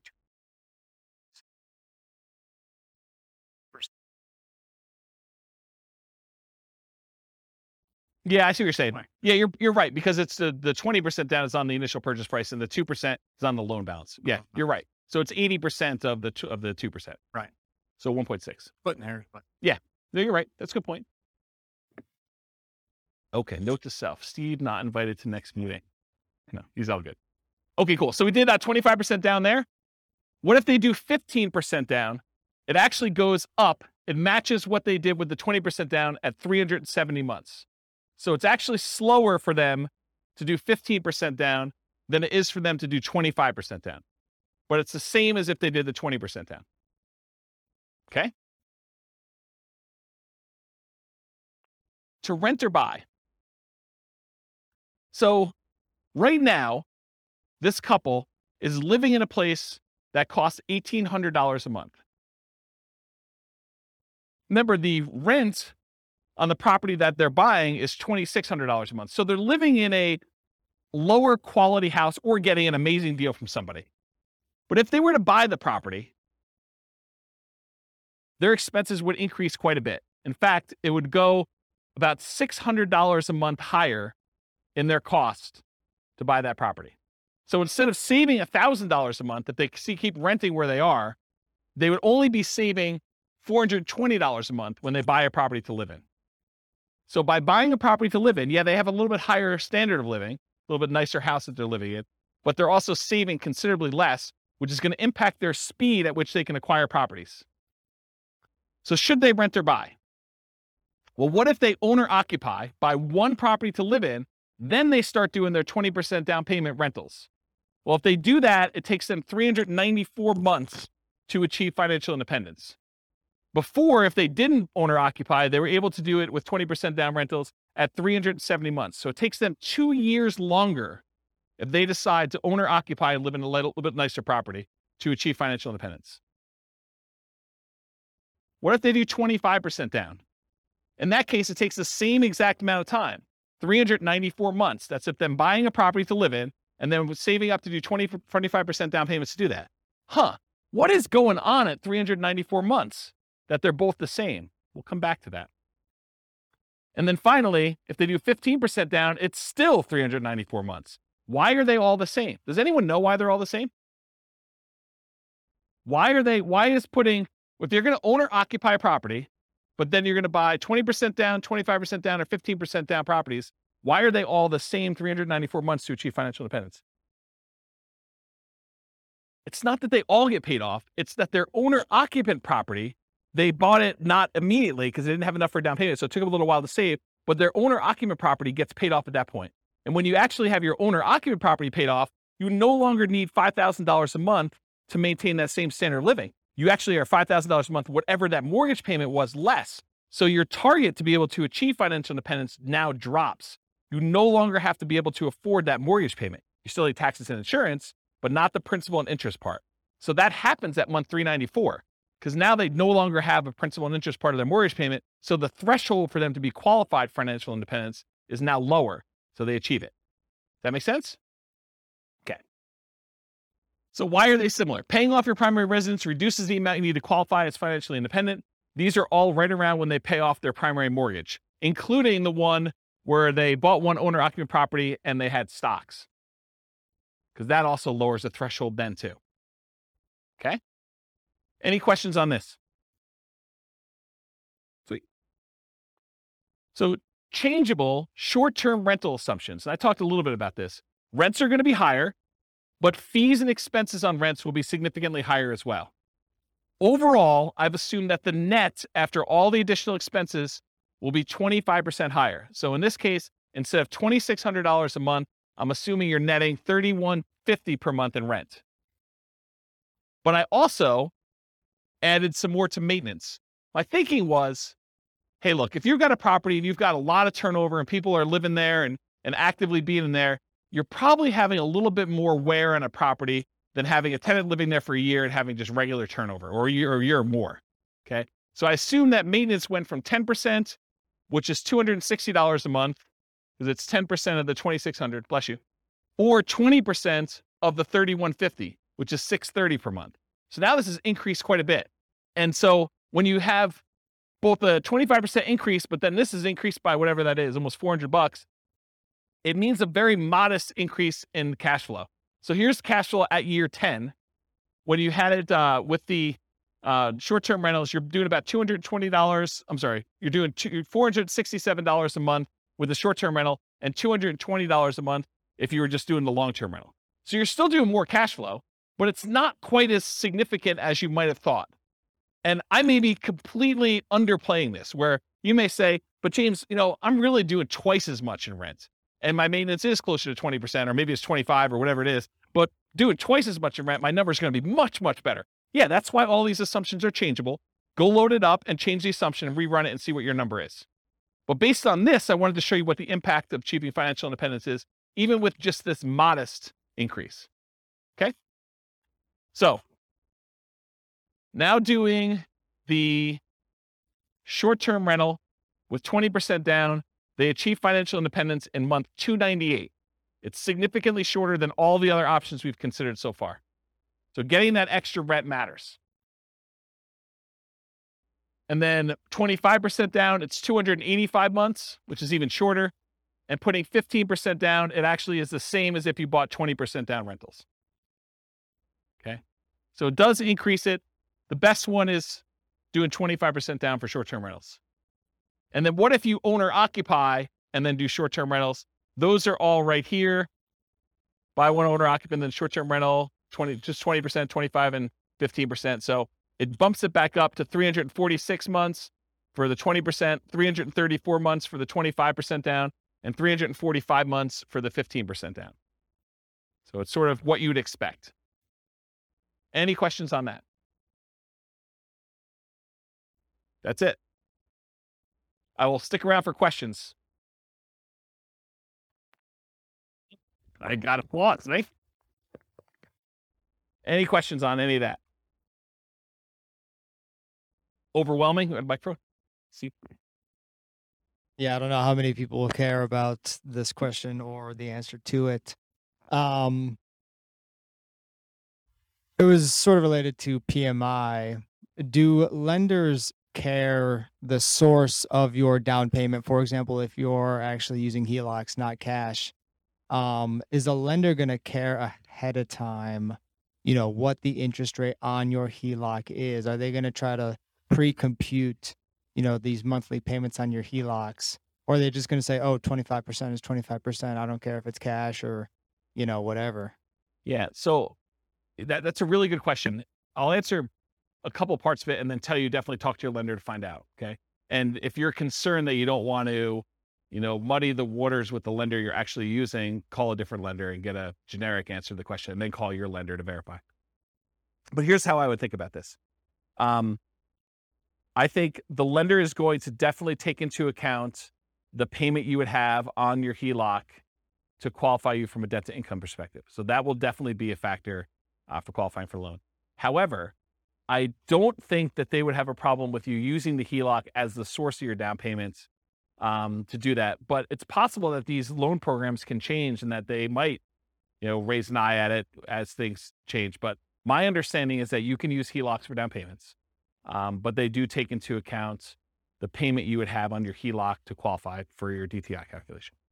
And they may even do more severe than what you might imagine. They may say, because you have the capability of borrowing up to this amount, we are going to use the max. So they might even do something like that. But talk to your lender to find out for sure. Was that all the parts of the questions? Okay. Yeah. Yeah, because I know people do cash out refinances and then they use the money in order to buy properties as well. So I would think the HELOC would act very similarly to that. But they do, in general, they do care where you get your down payment from. If money just suddenly shows up in your account, they're going to want you to source it. They're going to want you to tell you where you got it from. I sold my Dogecoin or whatever it is. Right, exactly. So they're going to want to know. And then you may need to produce documentation on such things, which, this is part of the challenge with a lot of these crypto things, right? It's like, unless you have a really crypto-friendly bank, might get tricky. Any other questions? Oh, no. Can you go back to the slide that shows I'm just curious about the 15% versus 20% versus 25%. What are these? Yeah, not the short. Yeah, Not the short-term rental? not short term. Yeah, I think you're on the right one. I think these are the non-short-term rental. I'm just curious. Oh, these are the owner-occupant ones. Oh, they have both of them on there. But Yeah. So what are the variables that you think make a difference between the 15, the 20, and the 25? Like, why is why are these the same, or why are these different? why is the 25% better than the 15? Is that Two reasons. PMI? Yeah, well, PMI, I think it's going to be a factor, but it's really the two reasons I talked about. The interest rate's much better on the 25%. You're going from, what's it on the sheet? Is it 6.75? 6.75 Yeah. versus 6.5, right? Correct. Yeah, so that's one reason. So that compounds over this time period, whatever it is, and multiple properties. So like it cascades. You're not just talking about one property with that 25% difference. You're talking about 10 properties eventually with that difference later on. And so it cascades. It gets worse and worse and worse, or better and better and better, depending on which way you're looking at it. So the interest rate is the difference. And when you do 15% down, you're borrowing more. And so your cash flow is much worse than if you put 25% down because you're borrowing less. You're putting more down. The amount you're borrowing is also down, and the interest rate is better. And so that does make a huge difference in cash flow. And you think does that cash flow make up for the fact that you're putting less down so you have more cash to buy your next property with a 50% down? You don't add more cash. They're buying properties as soon as they get to the point where they have enough down payment and reserves.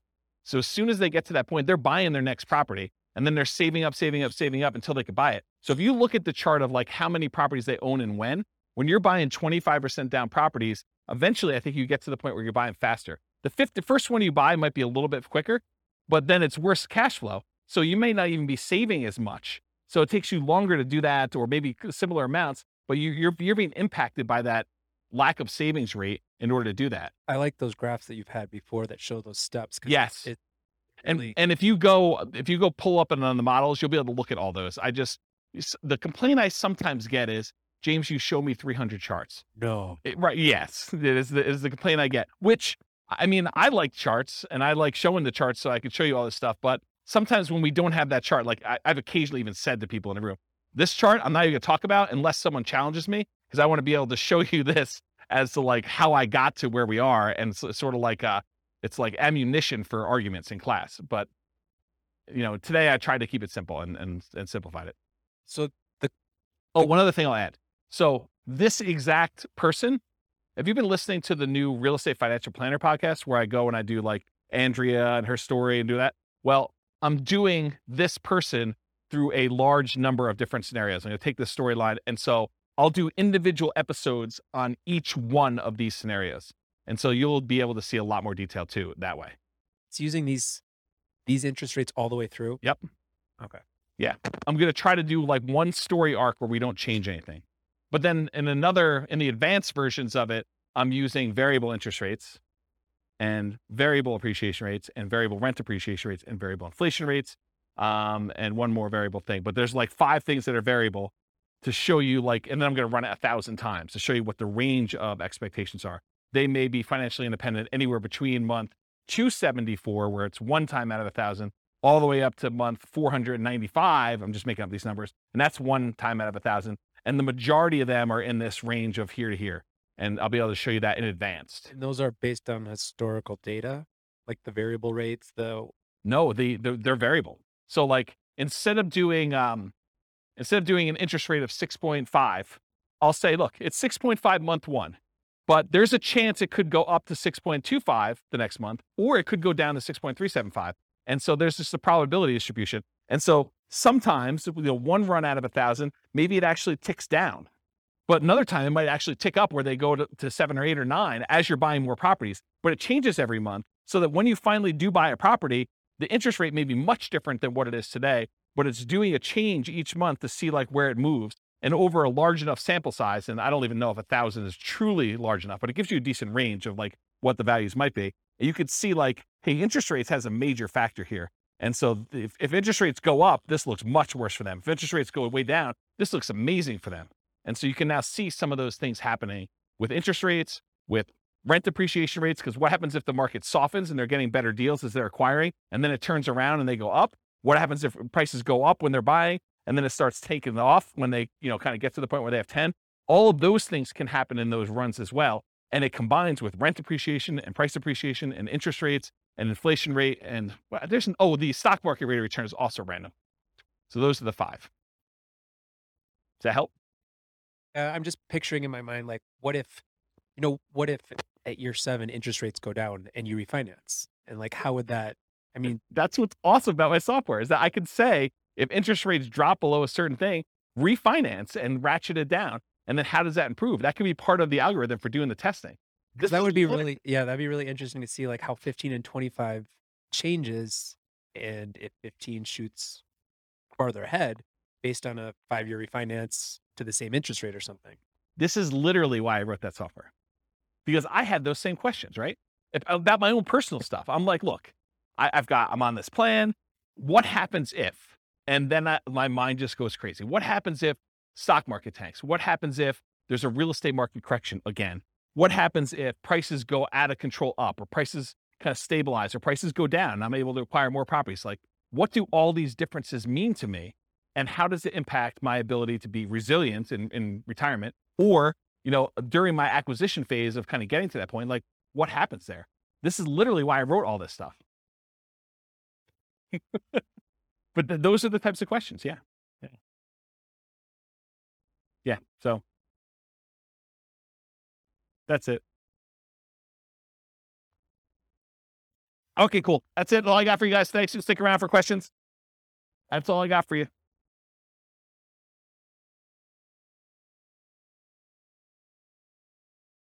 With home prices up, mortgage interest rates up, and rents up, but not quite enough to counteract the higher prices and interest rates. Cash flow on rental properties in Metairie is harder than ever. Book a call with the Real Estate Financial Planner to apply our proprietary 88 strategies to improve cash flow on your rentals.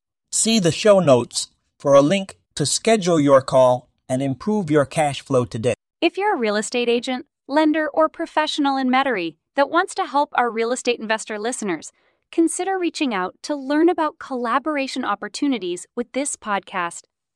We'd love to add more value to our listeners by having you assist our investors buy, sell, and finance their real estate investments.